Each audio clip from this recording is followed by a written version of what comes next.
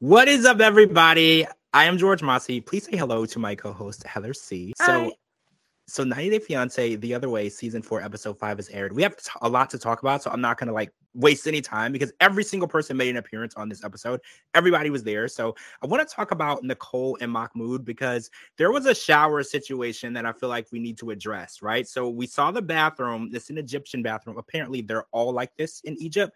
It's just kind of a open space and the shower is kind of next to the toilet and the water just falls onto the floor. This was really interesting for me because I'm not very cultured. I haven't been all over the world, but apparently this is pretty normal, and I feel like it's a slip and fall hazard, right? I feel like wet floor and then somebody takes a shower, then they leave, then someone goes in the middle of the night to use the bathroom and they might fall and hit their head. I was super terrified seeing that. How did you feel seeing this shower situation? This actually isn't the first time I've seen something like that. They actually have that in some of the older houses in America. But basically you don't use the bathroom as the only bathroom in the house. So you would have that would be your locker room bathroom type of thing, where you could shower, go to the bathroom, whatever, but you wouldn't really use it as both because you said it would be wet. I never got the concept of it though, because it's kind of weird, but I guess it beats peeing it down the drain in the shower. You just use the bathroom. So I don't know. I wasn't really shocked by it because like I said, I've seen it before, but I know for her being their main bathroom, that would have to suck because it's your socks will get wet. You got to squeegee the floor. So she already is having struggles with, being there and stuff. So I'm sure this just adds to it. Well, she wanted to go in the bathroom and cry about her life choices, and they wouldn't even let her do that. Mahmoud and his mom was like, Nicole, Nicole, Nicole. They wouldn't even give her that moment. And she's like, geez, if I could just have one moment to just cry about all these decisions that I made, that would just make it a little bit better. So let's talk about this friend situation. She wants to meet Mahmoud's friends. And apparently in his culture, it's not customary because apparently he has 4 or 5 best friends that he grew up with. He's never met their wives before. And I know to Americans, we're like, that sounds odd. But to him, this is just completely normal. And actually, upon meeting them, Nicole realized how awkward it was because they're not actually accustomed to meeting people's wives either. It just made for a very awkward thing. And she was like, I probably should have listened to Mahmoud when he told me, this isn't something that we do, because she kind of feels like, well, I need to get over here and meet new people and make this my home and get accustomed to people. But she has to understand, she's asking Mahmoud to change his culture for her. But at the same time, she's telling Mahmoud she doesn't want to adapt to his culture because he told her flat out, he was like, look, my culture, don't ask me to do that. That's not what we do. And she's like, oh, well, you need to compromise and change for me. But Nicole, you're not actually compromising or changing for Mahmoud. That's not fair. You need to put on the hijab and you need to do those things, and then he can meet you halfway. It's only fair when they're going to meet each other halfway. I never understood, and this goes for multiple couples that go on the show. A lot of them said that they've talked for quite some time. Maybe they've never met before or they've flown over there before. Why does it seem like it's always a surprise when they find out something? All the times that they've ever talked on the phone, communicated, it never came up hey, if we pursue this relationship, I'm going to need you to obey by my religion. I'm going to need you to wear these type of clothes. Just so you know, it's not cool if you hang out with me and my friends. I am so dumbfounded by the fact that and I'm not just speaking upon them. I'm talking about any 90-day person in the world. Why is this that none of this stuff ever came up in communication? I know if I'm trying to pursue something with somebody long term, I can see them as my future husband. I want to start a family with them. I'm moving there from America. I would want to know, no surprises. Do you have another family? Do you have to marry multiple people? Do you have other children? Just whatever I need to know that would be a life change thing for either myself, for our relationship. Just be straightforward. Mm. So she's already been to this country before and she's left because of this. I don't know why, other than her loving him.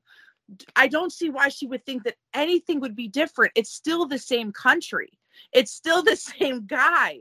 So, I mean, I know he loves her and he's trying to stretch his beliefs in religion as far as he can without, causing too much grief.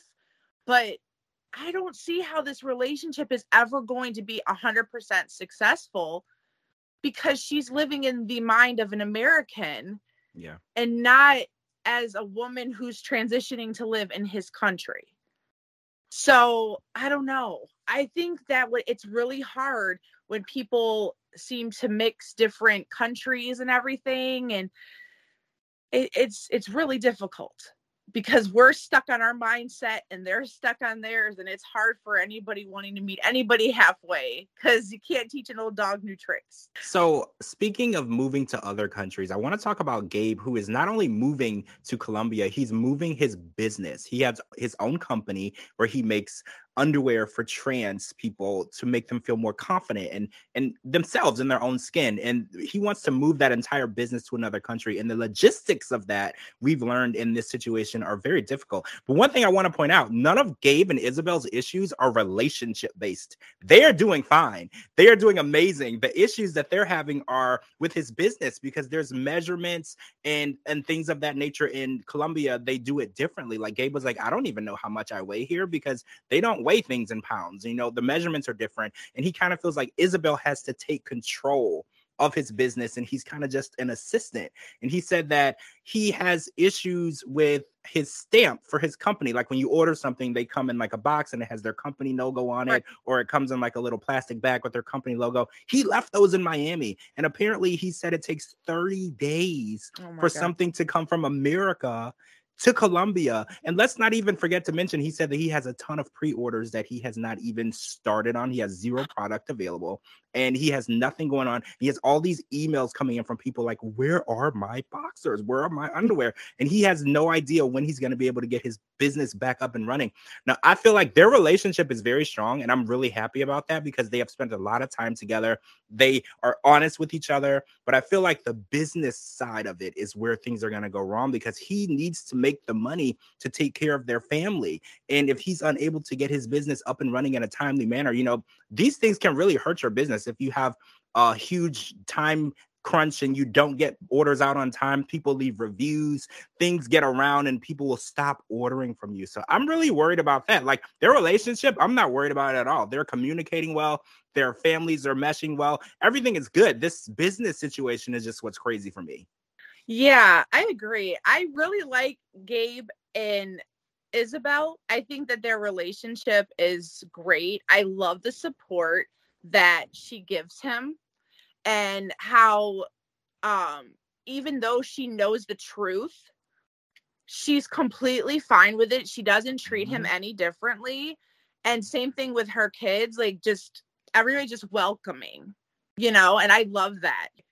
I think that it's great how like she kind of like took over and kind of steered the ship, so to speak, in the business aspect because he is in her country. And even though he speaks the language great, there's still like a lot, like you said, like the measurements and everything like that. And she lives there, so she's used to it. So I think like she would make a great business partner. And it's not like she is trying to get on payroll or take a cut or anything. She just looks like she generally wants to help him because she can see that he's stressed.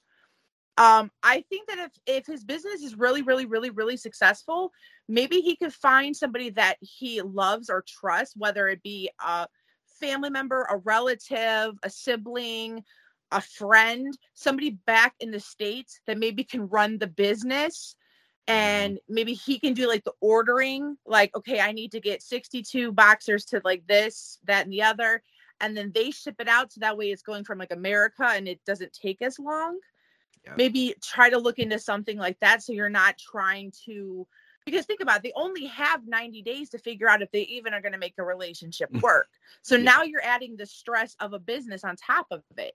So I think like, I'm not saying put your business on the back burner because that's your money, but maybe see if somebody can help while you're gone, so that way you can do both. All right, so I want to jump over to the Dominican Republic because we watched some scenes with Danielle and Johan, which kind of makes us feel like their marriage is on the rocks. So Sophie, who is Danielle's friend from New York, visited the Dominican Republic because she wanted to grill Johan and make sure that he isn't a swanky panky, even though it's kind of late, right? Because Danielle and Johan are married and they're basically living together. Like, she's there to find an apartment. She hasn't found one yet, but they're basically there to be together. And she wanted to kind of grill him, but she did get some information that hit Danielle a little hard. So apparently Johan told Danielle that one of his exes lost a baby. So apparently that story was distorted. The baby was actually subject to an abortion, which Danielle sees those as two different situations. Now, she's not upset about the abortion. She's upset that she feels like Johan lied to her. So here's my question. So remember when Danielle told Johan that they were going to live in New York when they got married and things were going to be good?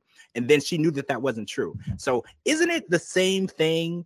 Like, he told the story a different way, but didn't she also tell a story a different way because she told him that they were going to live together in NYC and he was going to be able to become American citizen? And that wasn't true her intentions, because when she told us at the beginning of the season, she was like, he still believes that, but that's not actually what's going to happen. So I feel like both of them are distorting stories, right? But I feel like she's calling him a liar. She called him a toxic human being for doing this. And I don't know. I feel like that necessarily wasn't as important. Like, is it okay? So I'm going to ask you this. If you have an ex and you, hypothetically speaking, had an abortion with that ex and you're with a new person, is it customary for you to tell that person? Because I always felt like an abortion is personal medical history and it's not supposed to be shared with people, because just like when you go to the hospital, they can't give anyone your medical history because that's personal. So how do you feel about that?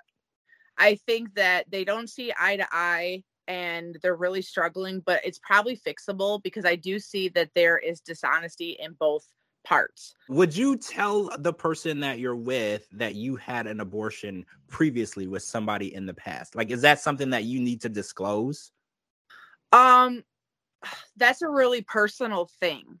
I think that because they are married, I think that it's okay to share that information, but because that's your information, I think it should be when you're ready. It's different in their situation because he wasn't the one that had the abortion. The girl did. So it's not really his story to tell, even though it would have been his kid. So it should have been a little easier for him to tell her than for a woman. Because a woman, you might feel judged. You might feel, this, that, and the other, where a man is just kind of like, it's out of my control. The girl wanted to do it. I just supported her. So I think in this case scenario, it should have been easier.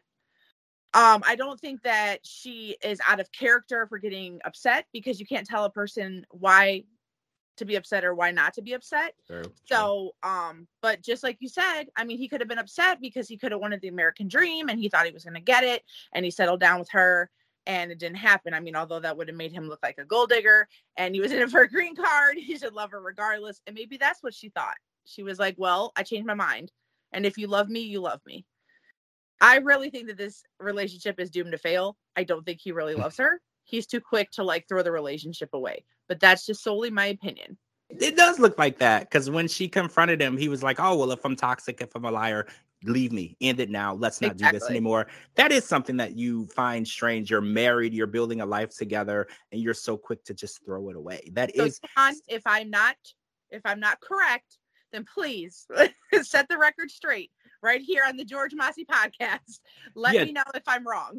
Let us know here at the George Mossey Show. All right, guys, that's all the time we have for part one. We have to come back for part two because we have finally met Osama. We have finally met him in his own element, and there's a lot to talk about. I'm George Mossey. Thank you so much to my co-host, Heather C., for joining me. Make sure you're following me at George Mossey, georgemossey.com, and anywhere you get your podcast. And please follow my co-host, too, as well. Her links are right here at the bottom. We will talk to all of you guys very soon.